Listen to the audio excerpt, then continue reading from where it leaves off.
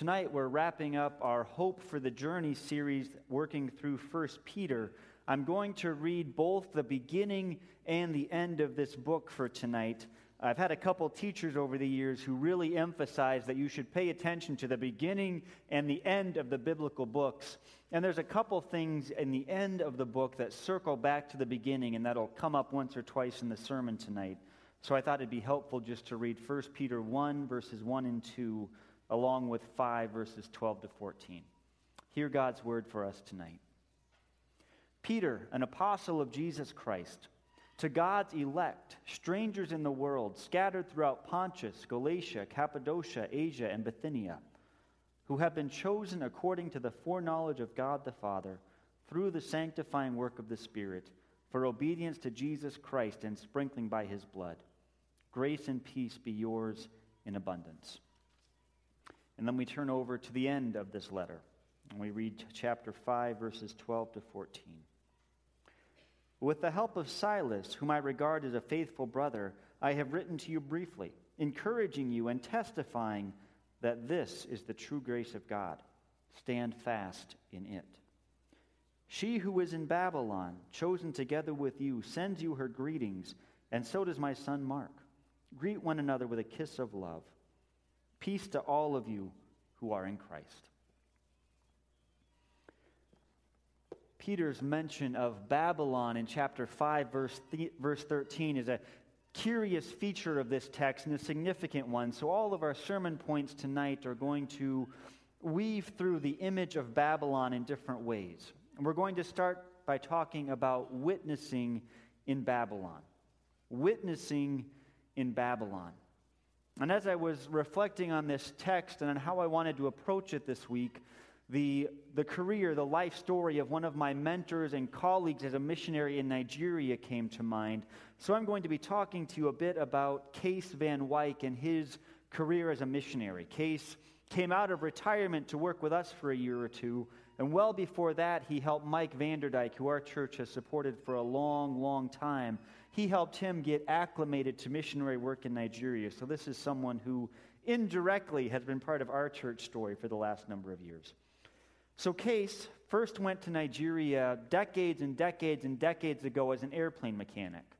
His first couple years there, he was in charge of keeping the airplane going so they could bring missionaries and supplies out to remote locations, and so that they would get back from those remote locations to the missionary headquarters.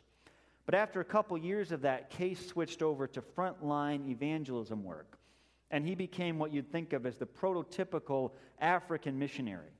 He went out on trek for weeks upon weeks and upon weeks. He'd walk and walk and walk, and he'd wade through rivers and walk through jungles, climb over hills and mountains, and all to bring the gospel to village after village of people who'd never seen Jesus, who often had never heard of Jesus, and who often had never even seen a white person.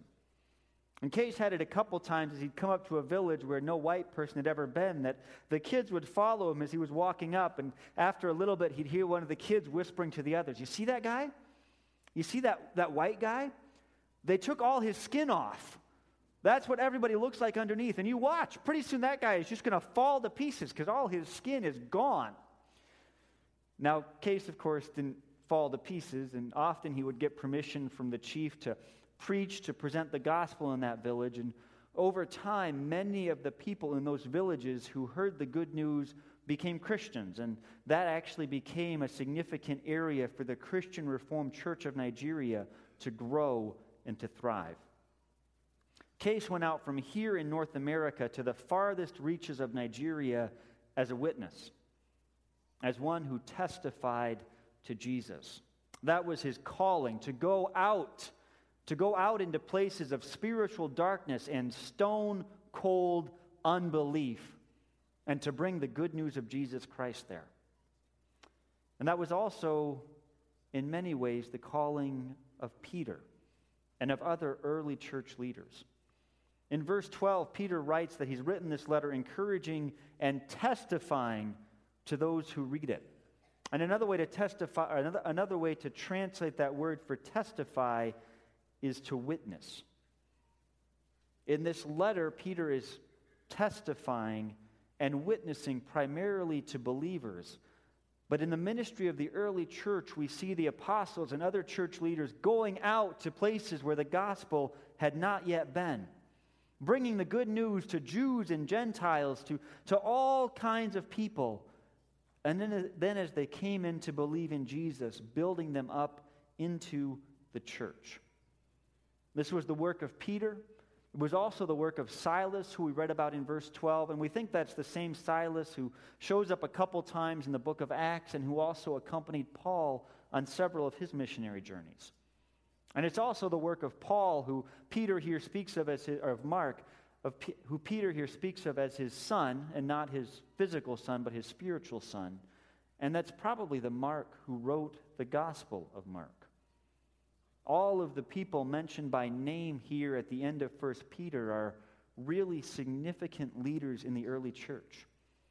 These are people who are called, who are compelled to spread the good news of Jesus Christ out to those who haven't yet heard it.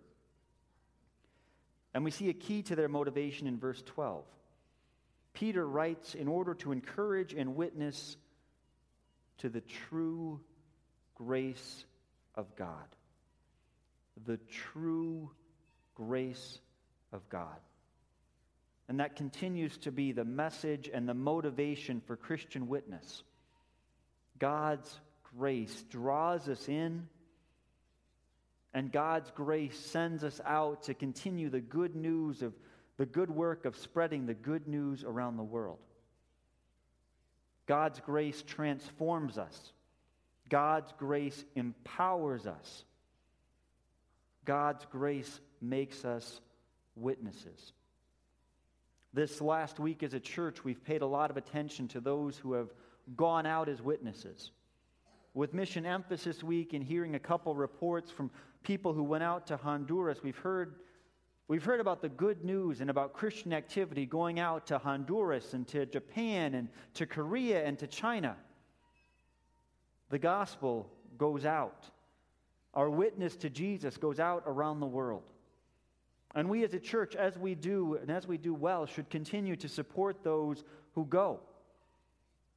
Christian leaders, missionaries, we stand in line with Peter in some sense, who, of all of those who go out and who witness in Babylon, who witness in places of darkness and unbelief around the world. And this is a work that happens everywhere around the world, and it's also a work that happens here. Our second point for tonight is that we should stand fast in Babylon. After a number of years of working in Nigeria, Case retired from world missions, and he came back to the United States. And before I describe what he did here, let me ask you this question. A while ago, I said that Case went out in Nigeria to places of spiritual darkness and stone-cold unbelief.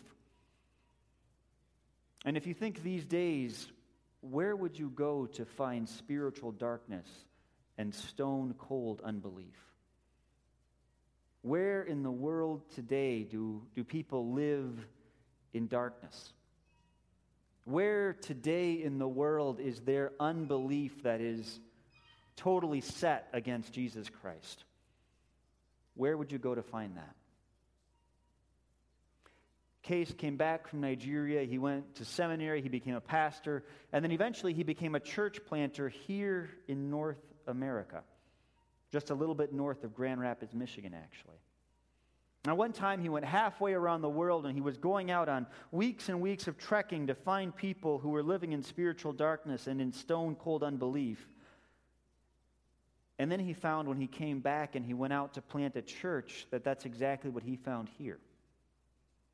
I mean, a lot of people knew more about Jesus maybe than they did there, but there wasn't any spiritual liveliness to them. He didn't have a lot of people following him around saying, hey, look at that guy, he's all white, he's going to fall apart. But he had a lot of people say to him, yeah, that Christian stuff is just nonsense. There's no way you're going to be able to keep this up. It doesn't work. It doesn't fit. It doesn't address my life. These days, more and more, the culture here needs a witness. The church right here and right now, we are in Babylon. And that's the idea that Peter is expressing when he talks about Babylon in verse 13. When he says, "She who is in Babylon, chosen together with you, sends her greetings," Peter isn't talking about a specific single person with that she. Peter is talking about the church. He's talking about the gathered community of believers, the fellowship of saints who are in Babylon. And Peter isn't literally writing from the city of Babylon. As far as we know, the Old Testament city of Babylon had been pretty much completely destroyed by Peter's time. Peter is actually writing from Rome. But he's using Babylon as sort of a symbol or a marker or a stand-in for Rome. He's talking about that great, powerful, wicked, pagan city. And so he calls Rome Babylon. But actually, those who read this text carefully say Peter probably isn't talking about Rome primarily as a wicked city like Babylon. He's actually emphasizing something a little bit different about our Christian experience in this world. And if we look back at the beginning of 1 Peter, and this is why I wanted to read that along with the end, we see a number of parallels between the beginning and the end of this book. Both the beginning and the end of the book talk about how we are God's chosen people, chosen by the gracious work of God. And they both emphasize the grace and the peace of God. But then the beginning of the book talks about how God's people are strangers in the world, scattered. And those are two key words, strangers in the world, scattered. And then Peter lists a number of geographic locations in Asia. And the word behind scattered there is the word diaspora. And diaspora is a little bit of a technical term, but it's the term for a group of people who are living as exiles. People who are living here and there and everywhere, all around the world, but people who still know that their homeland is somewhere else. People whose identity is still wrapped up with belonging back there, not here. They may be living in this place, but their hearts and their identity are there. And that is why Peter picks up the idea of Babylon here at the end of 1 Peter. He wants his readers to understand that if you belong to Jesus, wherever you are in this world, you are not really at home. Babylon is the world out there. Yes, it's the wicked place. It's the place that needs to hear God's news. It's all of that, and we need to witness to Babylon. But at the same time, Babylon is the world right around us. Babylon is our own place. Babylon is wherever we as believers find ourselves right now. And part of the lesson that we need to hear in that is that every culture, every nation, every place in the whole world somehow stands opposed to the gospel. Different cultures and different nations can be more or less Christian, but in some sense, the whole world is always opposed to the gospel. And that means that the whole world needs to hear the gospel. You know, we often used to think of missionaries just as people who were sent out. And sometimes maybe we still think about the world or the place that needs to hear the good news as places out there. Whether it's Nigeria or the inner city of Chicago or somewhere else, not here. But Peter, the Bible, God himself calls us to be witnesses here and now. Because here and now is where the good news needs to be seen and heard. And one particular part of witnessing that Peter really emphasizes is this: to stand fast. To stand fast. There are many different aspects of our Christian witness, many different things that we're called to do, but But one of the great things that we need to do as Christians is just to stand firm. To stand firm in the grace of God. To stand firm in the midst of the challenges, the distractions, the temptations that the Babylon right around us has to offer.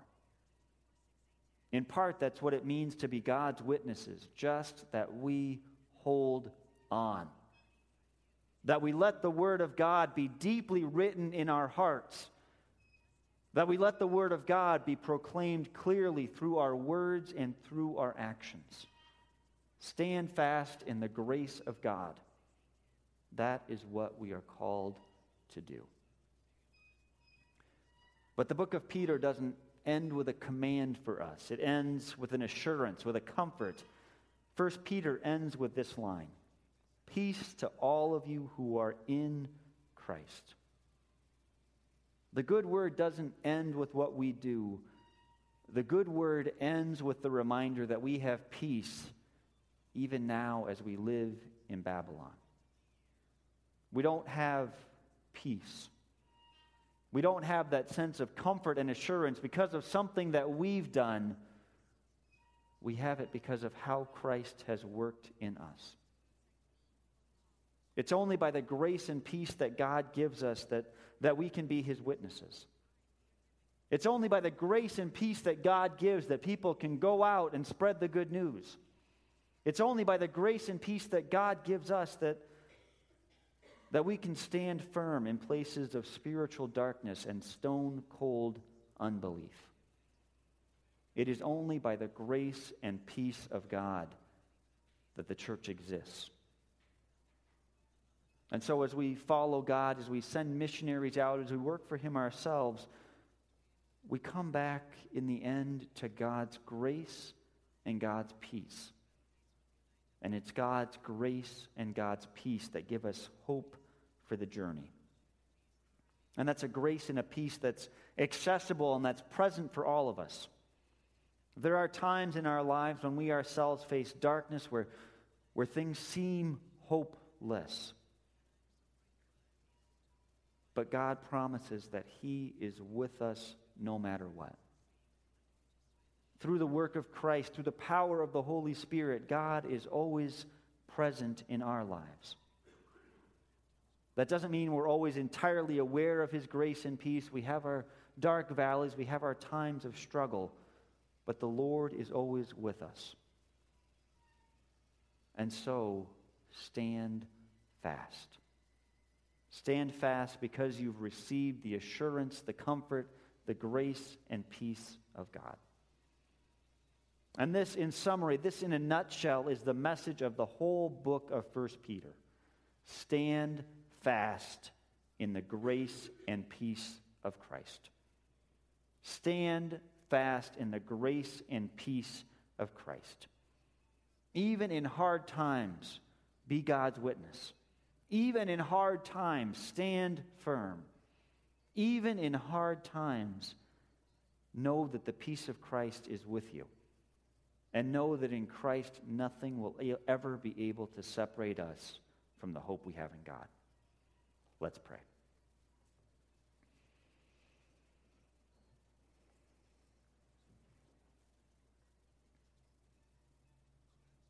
Father, we thank you for the grace and the peace that you give us. And Father, we thank you for those along the way who have told us of your grace.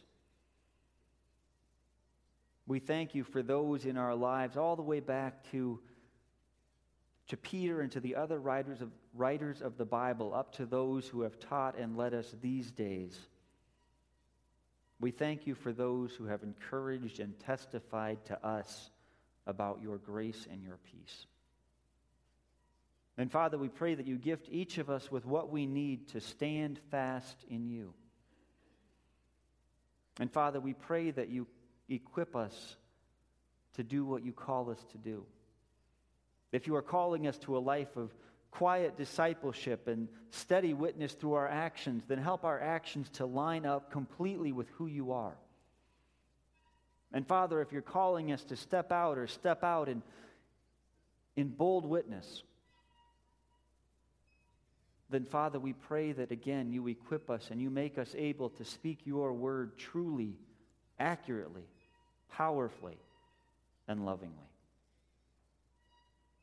And Father, at the end of it all, we pray that you give us a greater measure of your peace. Pour out your grace upon us. Help us to find our assurance and our comfort in you and you alone. And we pray all this in Jesus' name. Amen.